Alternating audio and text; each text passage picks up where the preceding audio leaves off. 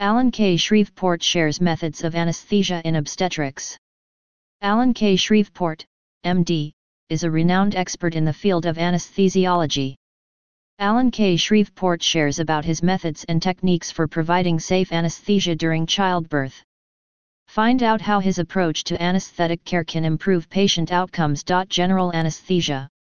General anesthesia is a medical procedure that uses a combination of medications to produce unconsciousness, lack of sensation, and muscle relaxation to facilitate surgery.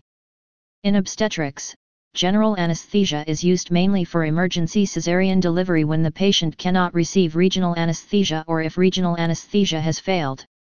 The use of general anesthesia in obstetrics requires careful consideration due to the potential risk of maternal and fetal adverse effects. Regional anesthesia.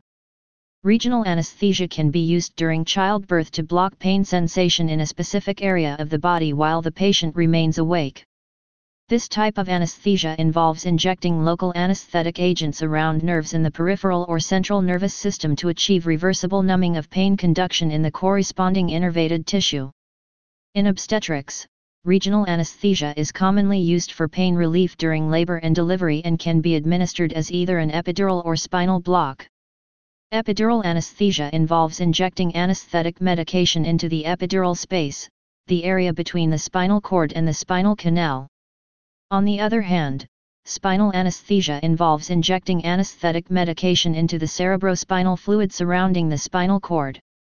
Local anesthesia.